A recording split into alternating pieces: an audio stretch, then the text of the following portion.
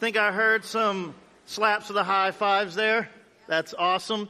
It's good to be in the house of the Lord. Amen. I love Sundays. I love coming to church. I just love it. For those of you that don't know me, my name is Ryan West. I'm the congregational care pastor here. This is the uniform they give me to wear as congregational care pastor. No, I'm just kidding. I'm also the Royal Ranger director here at Church of the Savior. You may have seen some guys in uniform greeting you. If you don't know what Royal Rangers is, it's a mentoring program for boys, men, ages K through 12. And our mission is to evangelize, equip, and empower the next generation of Christ-like servant leaders, men modeled after Jesus Christ in our world. How many of y'all know that's a really, really important thing in this day and age? We start back up August 30th. You can find information for that online. Let's pray one more time. Father, thank you so much for your presence. Lord, thank you for your word that is true, infallible, impeccable. I pray today, Lord, that you teach us from your word. Reveal your truth to us today, I pray. In Jesus' name, amen. Well, Hebrews chapter 11, you don't have to turn there if you don't want to. We're going to start there, but then we're going to go to Judges. Hebrews chapter 11 is often called the faith chapter, the hall of faith, the champions of faith chapter. And I'm going to read you verses 32 through 34, and I just want you to listen to the accomplishments that these people of the faith did. And you can accomplish as well. You can be a champion of the faith. Starting in verse 32. And what more shall I say? For time would fail me to tell about Gideon, Barak, Samson, Jephthah, of David and Samuel, and the prophets. Now listen to this. Who through faith conquered kingdoms, enforced justice, obtained promises, stopped the mouths of lions, quenched the power of fire, escaped the edge of the sword, were made strong out of weakness, became mighty in war, put foreign armies to flight. That's a pretty amazing list of accomplishments. Now today we're going to talk about one of these names. We're going to talk about Gideon. Judges chapter 6, chapter 7. You can turn there if you want. And one of the things that impresses me so much about Gideon and others throughout the Bible is that Gideon was an ordinary man. He was a common man, and God used him mightily. Now, as we talk about people that God uses, I have a question for you. Would you like to be used by God? Would you really like to be used by God? Saying it's one thing and then actually doing something about it is something completely different. Another question. Will it make any difference that you lived? Will it make a difference that you lived? What is your life ultimately counting for? Do we have any Peanuts, any Charlie Brown fans in the room? Charles Schwartz, love Peanuts. Well, in one of the comic strips, Lucy's sitting at her, 5 cents for a conversation, her booth, whatever. And Linus is bugging her, saying, Lucy, tell me a story, tell me a story, tell me a story. Well, finally she gets fed up and says, you want to hear a story? A man was born, he lived, he died. And she got up and walked away. And Linus sits there for a minute pondering and then goes, kind of makes you wonder, don't it? Is that going to be true of your life? He was born, he lived, he died. You draw a breath, go to school, go to work, get married, have kids, get them married, have grandkids, draw a pension, a 401k, you live to exist, exist to live, and then you die. Is that what your life is going to be? You going to be like Willie? Willie was a man. he died and somebody came up and said, "Ooh, I want to apply for Willie's job. I want Willie's vacancy." The owner said, "Willie didn't leave a vacancy." Are you going to leave a vacancy when you leave? What will your life ultimately count for? So what kind of people does God use? Well, in Judges chapter 6 and 7, we see the life of Gideon, one of the champions of the faith. Now, a little bit of background here, briefly. This is dark days.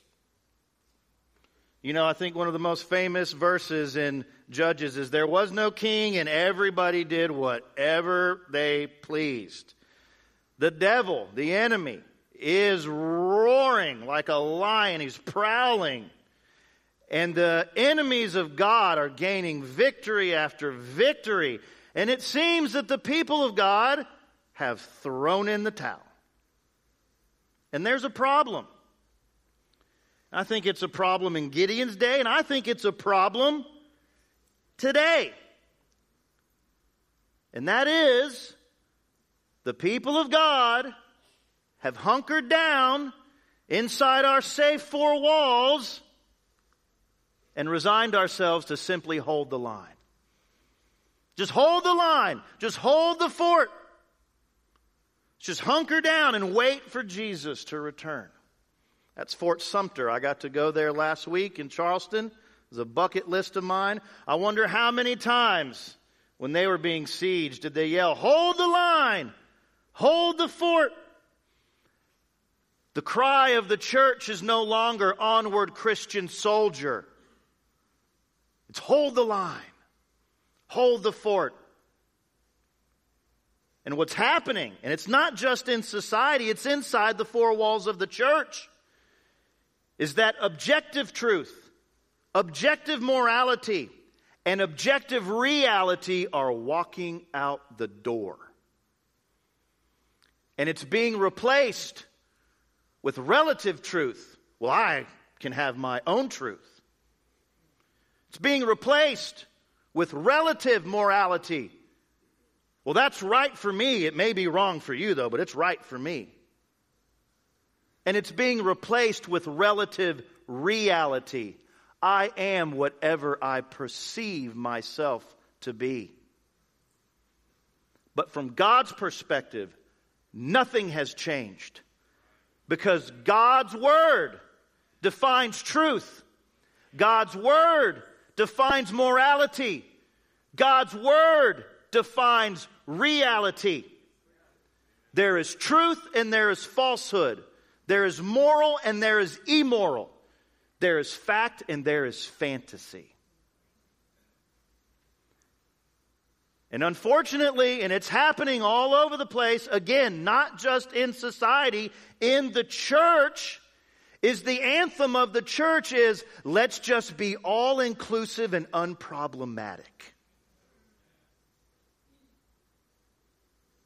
And the same lies, orchestrated by the father of lies, that he used in the garden, are starting to be believed in the church today.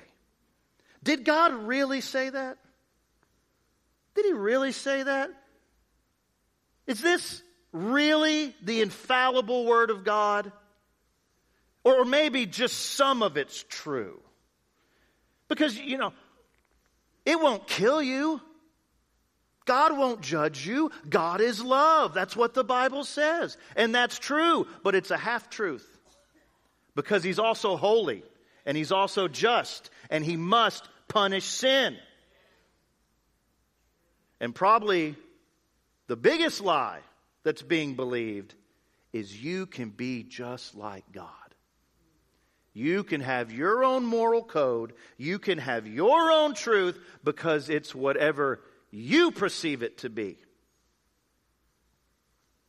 And another lie that's being believed in the church is, well, God doesn't have the power that he used to have. He can't do the things that he used to do. That's what Gideon said. We're going to read about it. Where are all the miracles? Well, that was just back for then. That's not for now. God doesn't have the power to save multitudes, shake cities, turn the world upside down. God's old, He's sick, and He's feeble. His hand can't move. His eyes can't see. His ears can't hear. That is a lie straight from the pit of hell. God is still the same God of Scripture. He is the same yesterday, today, and forever. He is who He is, and He can do what He says He will do. And there's not a shred of Scripture that says we can't have a mighty awakening in our time. Look what happened right down the street. A mighty outpouring of God's presence, championed, praise God, by mainly the younger generation, saying, Lord, we believe. We know You're the same God of Scripture. Do it again. I pray that's the cry of our heart. Do it again, because we know You're the same God. Look at Judges chapter 6, starting in verse 11. And folks, we live in the greatest time ever. There's never been a greater day, a greater age, a greater time to live than this one. Why? Because we are one day closer to the return of King Jesus. The plan just went one step further. And we get to be a part of it. I mean, come on. He wants you and He wants me to be right smack dab in the middle of it. But the question is are you willing to walk the path that God's created for you? And God doesn't create second-rate paths.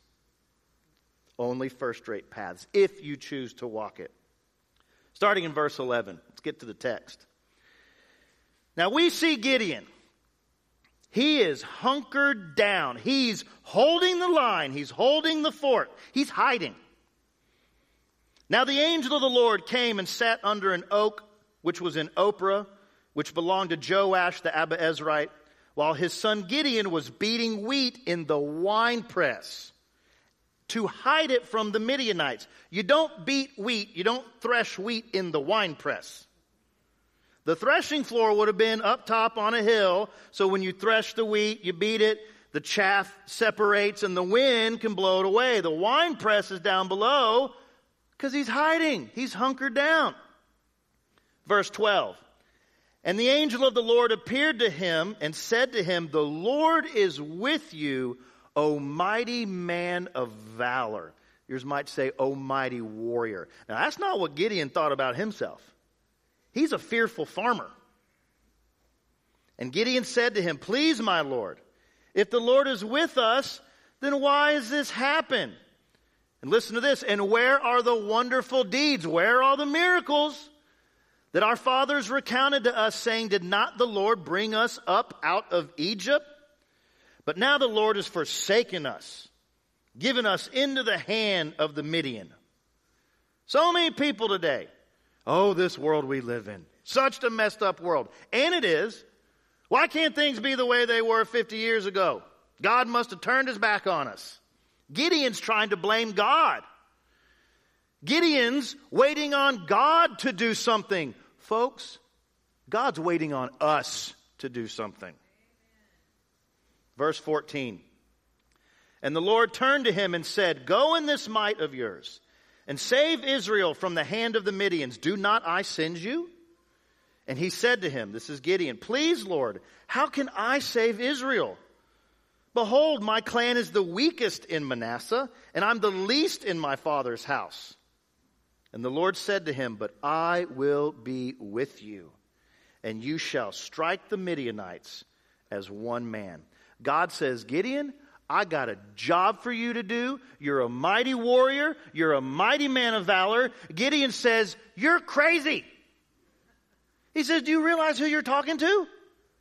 He says, my family's the weakest. They're the poorest.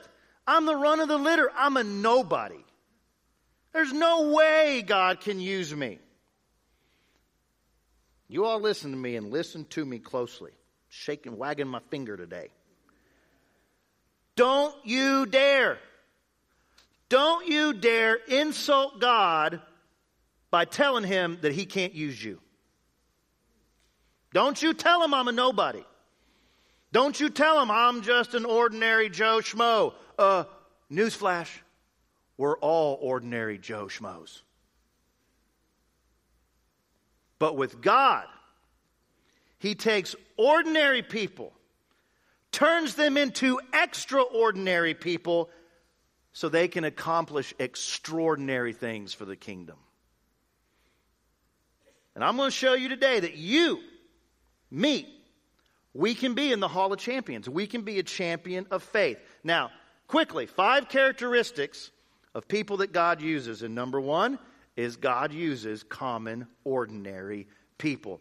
We already read verses 14 through 16. I'm not going to go through it again, but that's the reference.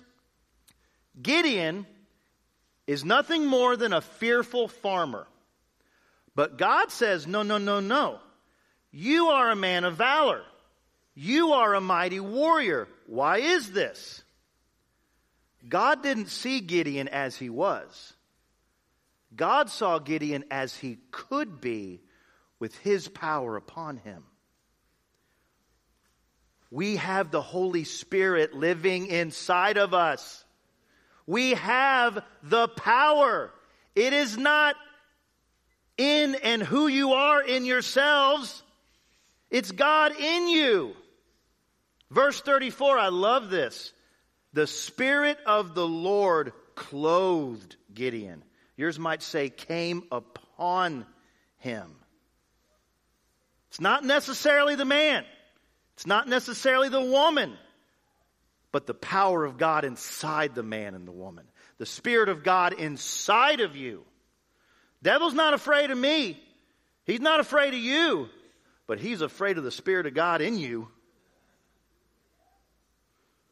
1 Corinthians 1, 26 through 27. Listen to this. For consider your calling, brothers. Not many of you were wise according to worldly standards.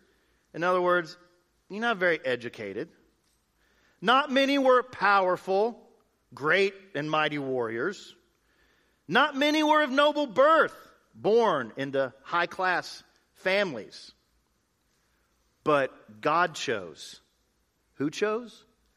God chose what is foolish in the world to shame the wise. God chose what is weak in the world to shame the strong. God takes folks like us, ordinary, common people. It's not scholarship. It's relationship. It's not ability. It's availability. And it's not fame. It's faith. God wants to take ordinary people, call them to do extraordinary things, make them extraordinary to accomplish things for the kingdom so God gets all the glory.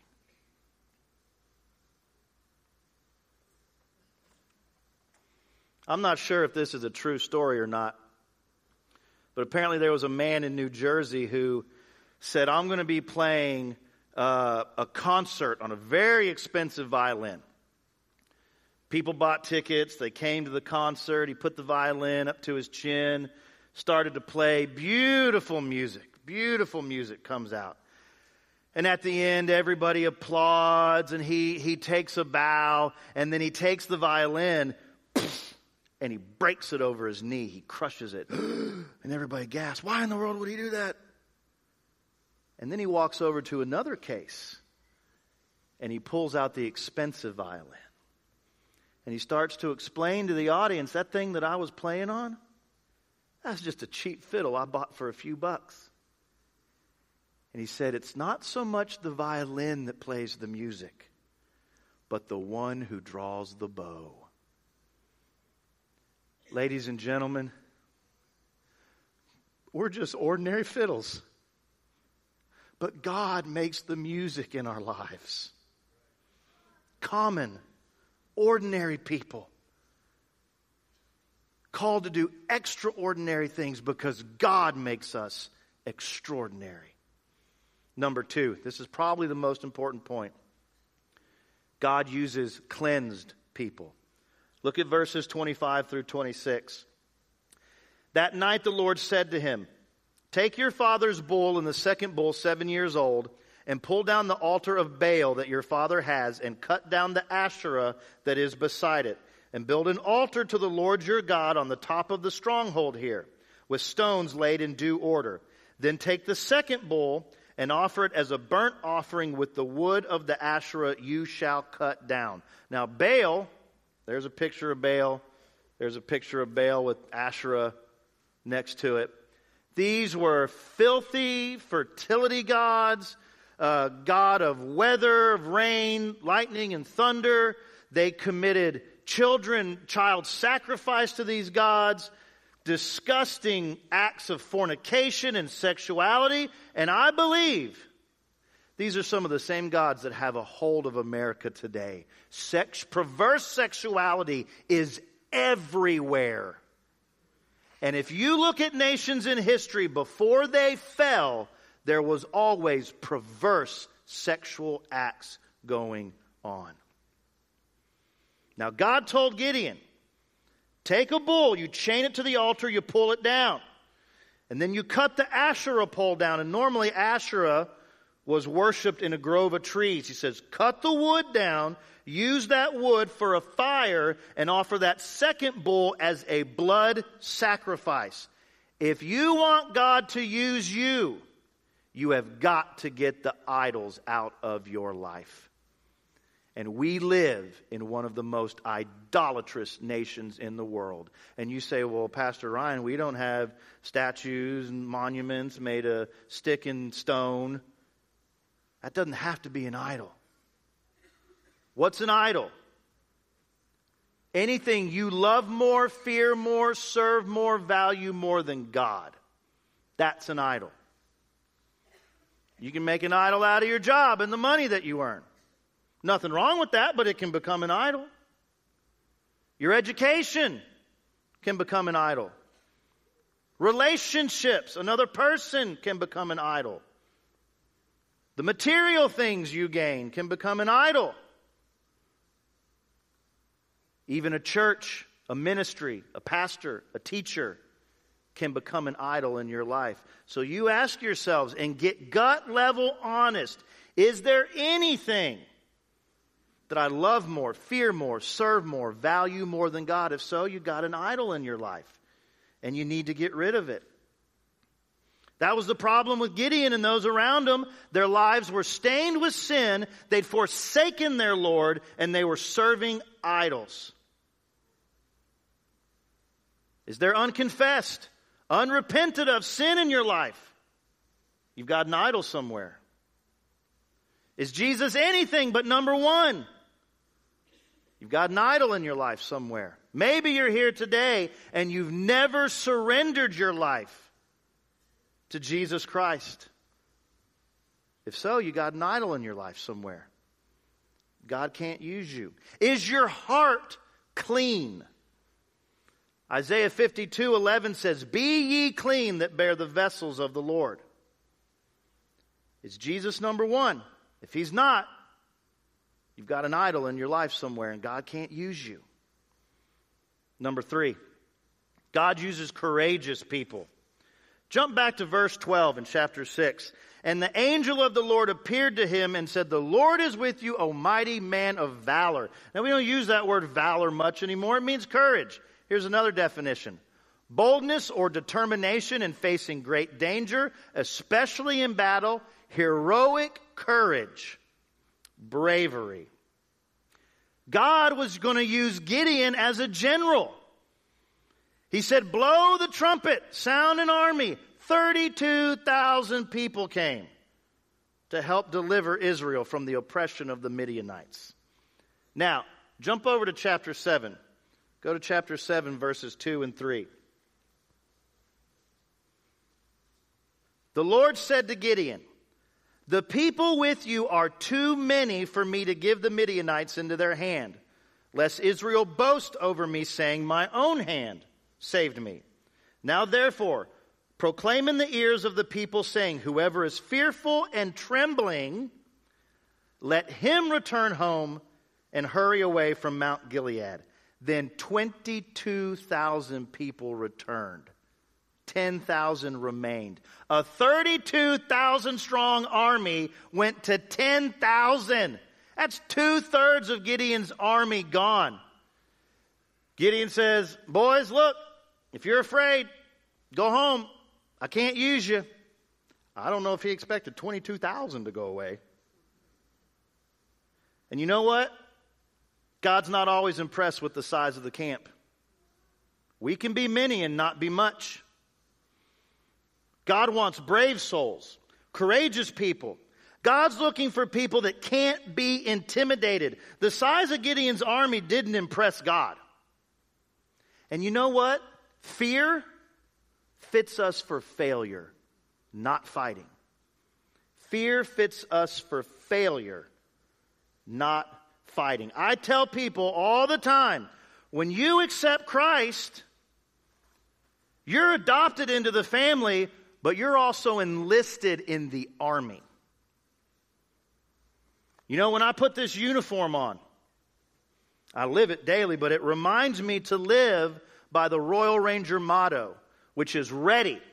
Ready for anything.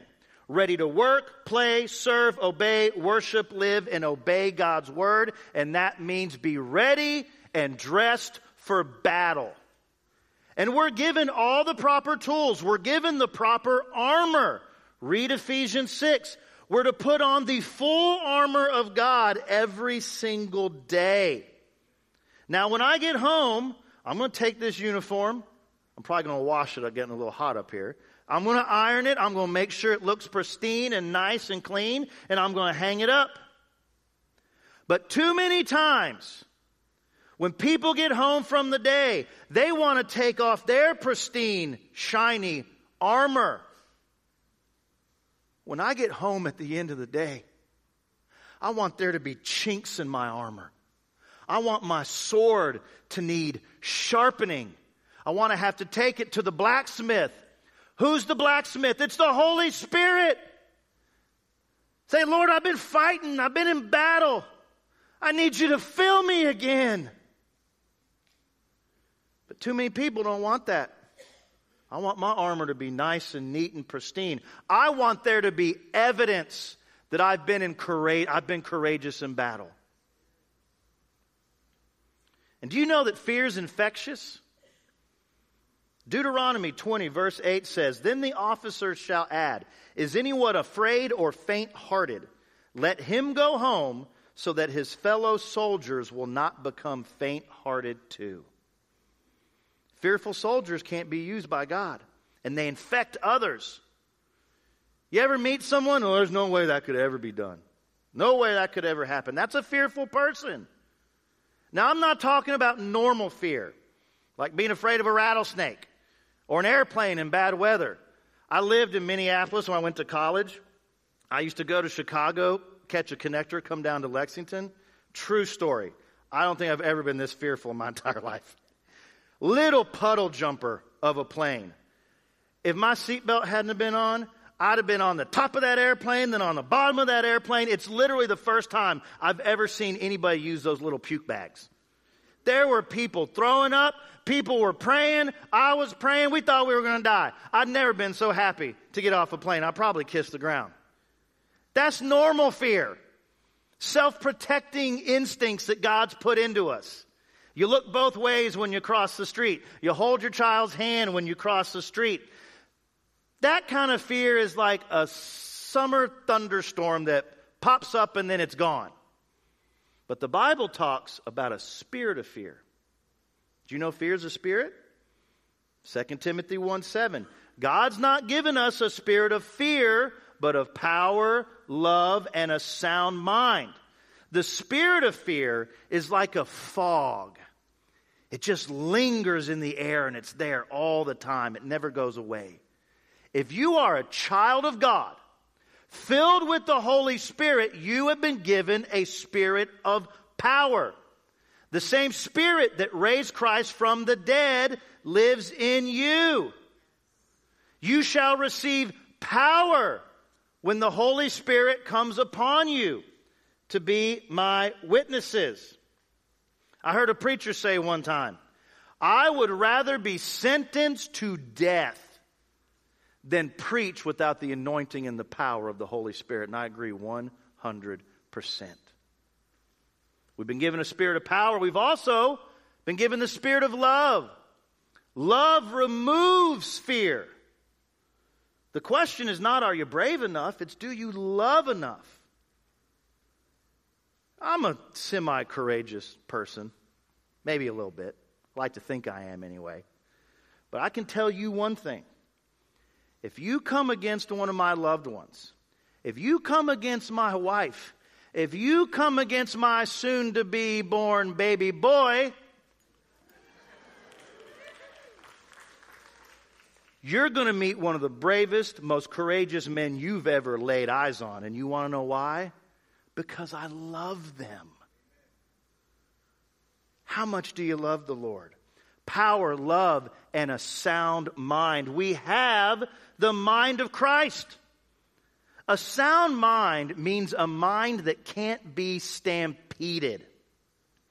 A mind that sees things how they are. Not afraid of phantom spirits and spooks. Won't be stampeded by the sinister minister of fear who is the devil. Get filled with the Holy Spirit of God, and you will be used by God, and you will find yourself courageous.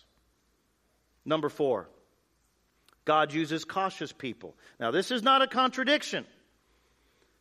Look at verses 4 through 8 in chapter 7. And the Lord said to Gideon, the people are still too many. Take them down to the water, and I will test them for you there. And anyone of whom I say to you, this one shall go with you, shall go with you. And anyone whom I say to you, this one shall not go with you, shall not. So he brought the people down to the water, and the Lord said to Gideon, everyone who laps the water with his tongue, as a dog laps, set by himself. Likewise, everyone who kneels down to drink. And the number of those who lapped, putting their hands to their mouth, was 300 men. But all the rest of the people knelt down to drink water. And the Lord said to Gideon, with the 300 men who lapped, I will save you and give the Midianites into your hand, and let all the others go, every man to his home. So here's another test. It's hot in that valley. Gideon says, guys, come down to the brook, come down to the wadi, the river, and drink. So 10,000 men break rank and drink. Now some men, look at me, some men got all the way down and put their mouths all the way down to the water. Bible says the enemy was right on top of them. And we're going to read how big the army was. This is a very vulnerable position. My neck's exposed, my eyes are down, I can't see anything that's going on around me. But 300 men drank like this.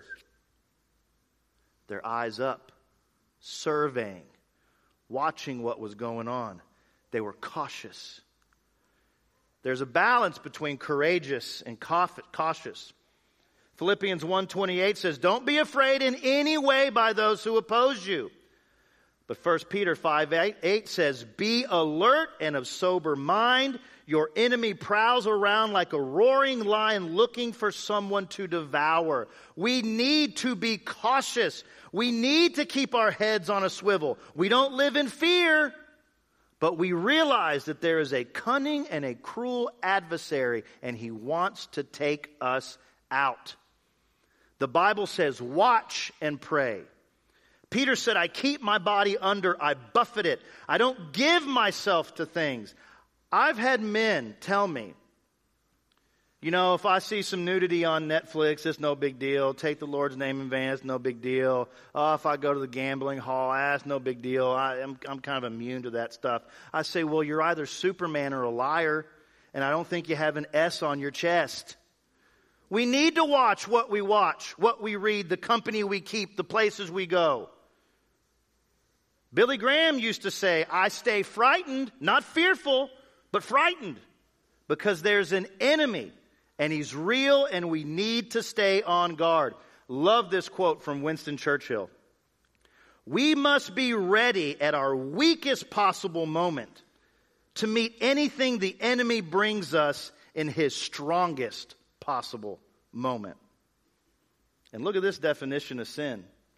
Sin is an unexpected opportunity, an unprotected life, an undetected weakness. The Bible says, let him stand, take heed, lest he should fall. We need to be cautious.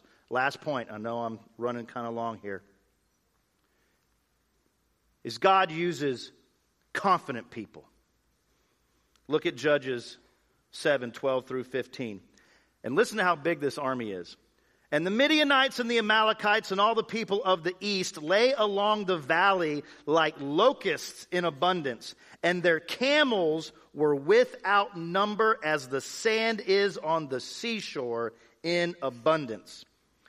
When Gideon came, behold, a man was telling a dream to his comrade. And he said, behold, I dreamed a dream. And behold, a cake of barley bread tumbled into the camp of the Midian and came to the tent and struck so that it fell and turned it upside down so that the tent lay flat.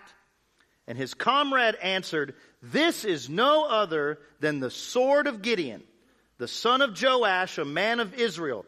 God has given into his hand Midian and all the camp.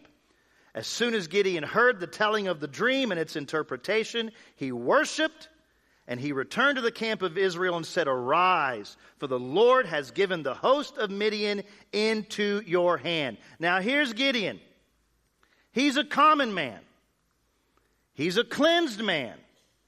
He's a courageous man. He's a cautious man. But now he needs to be a confident man. He needs to understand that God is with him. So God says, Gideon, I want you to go do a little recon. I want you to go behind enemy lines. And he hears this dream about a little piece of barley bread that comes tumbling down, destroys the tent of the Midian, and the guy says, oh, that's Gideon. Dude, we are done for.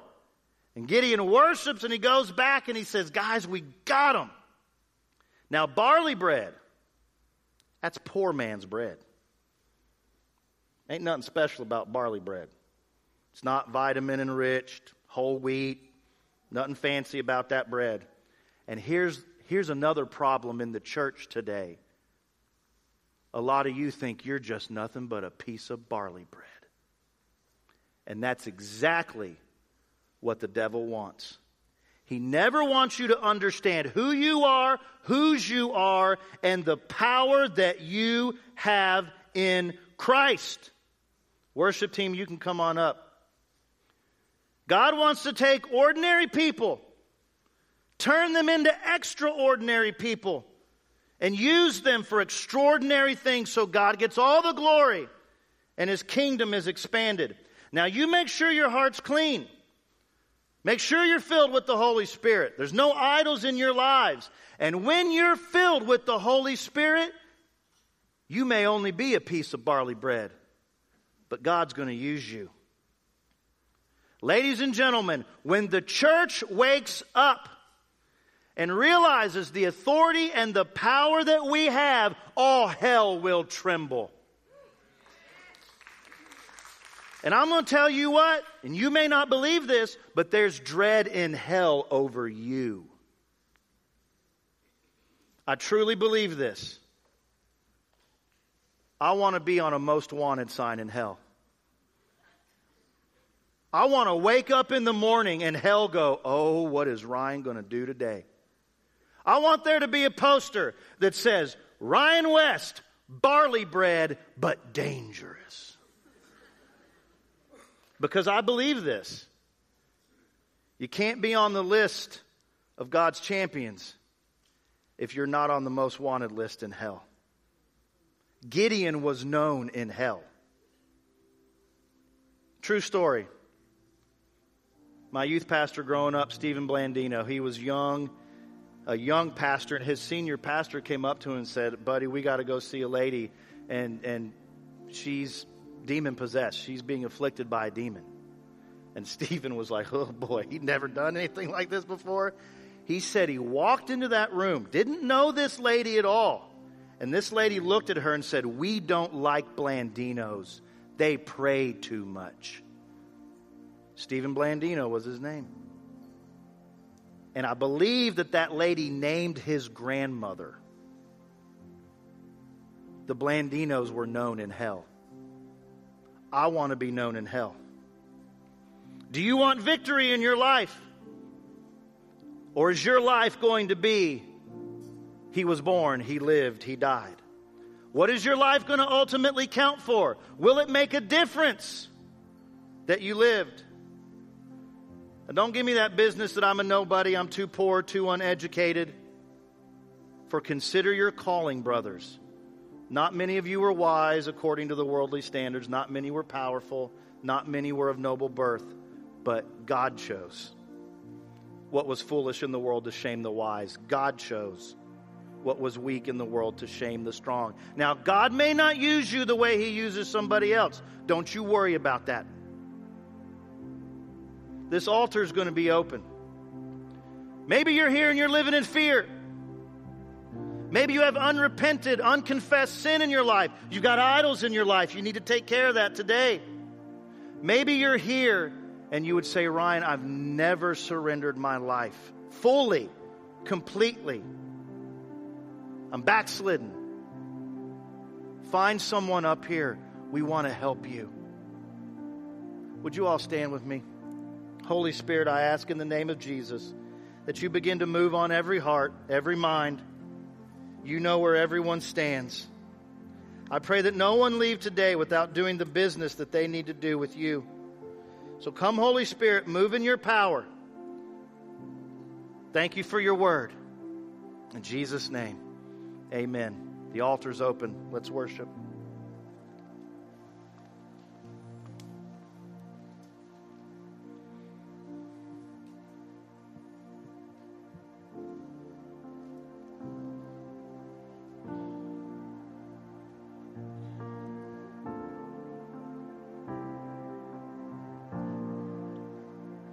You're the God of this city.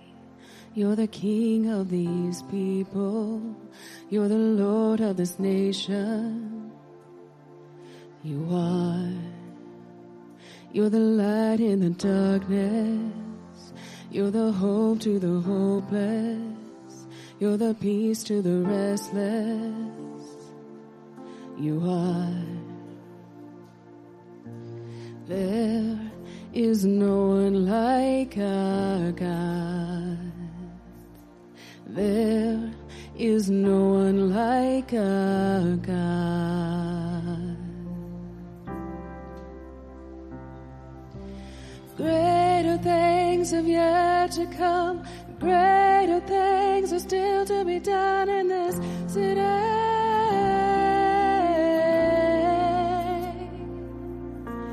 Greater things have yet to come. Greater things are still to be done in this city.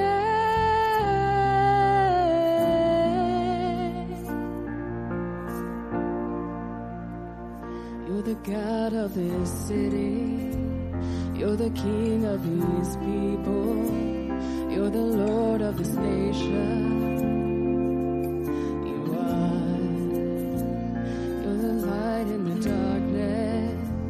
You're the hope to the hopeless. You're the peace to the restless.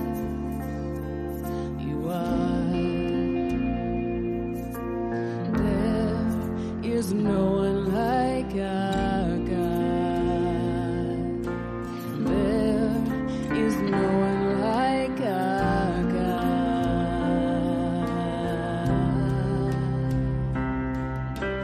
Greater things have yet to come, and greater things are still to be done in this city.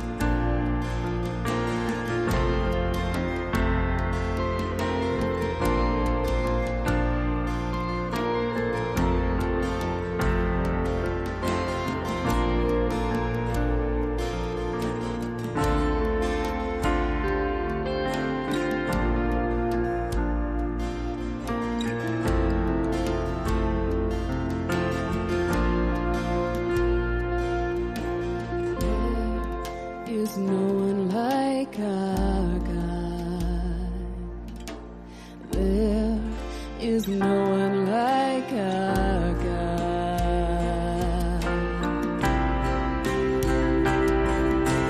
Greater things are yet to come. Greater things are still to be done in this city.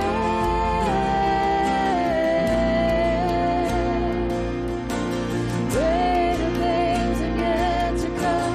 Greater things are still to be done in this city.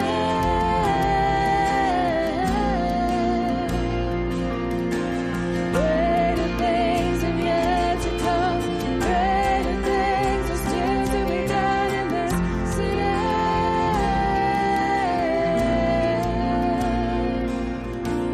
Greater things have yet to come. Greater things are still to be done here.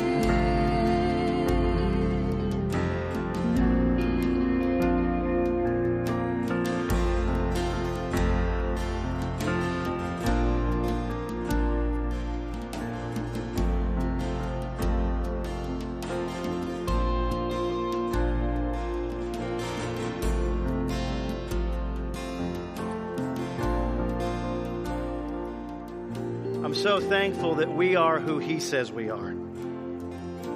That's where our identity lies, in Christ. Because I know it's not me, but Christ who lives in me. Lord, thank you so much that you choose. That you choose. And you say, might be barley bread, but you are mighty men and women of valor, courageous, and can be used by me. So Lord, empower your people today to be a cleansed people, courageous people, cautious people, and confident people. Because in Christ we have the victory. Thank you so much for that, Lord. Bless your people today, I pray. In Jesus' name, amen. God bless you all. This altar is still open. If you need prayer, make sure to pick up your children. Have a wonderful, wonderful week. God bless you. Thank you for joining us online at Church of the Savior today. We hope you were encouraged to grow in your walk with Jesus. If you made a decision to follow Jesus for the first time today, please reach out to us. We would love to help you take your next step. Please visit our website for information on upcoming events and how you can connect with the COS family. There is also a prayer request form where you can let us know how we can pray for you. Thanks again for tuning in. Hope to see you next week.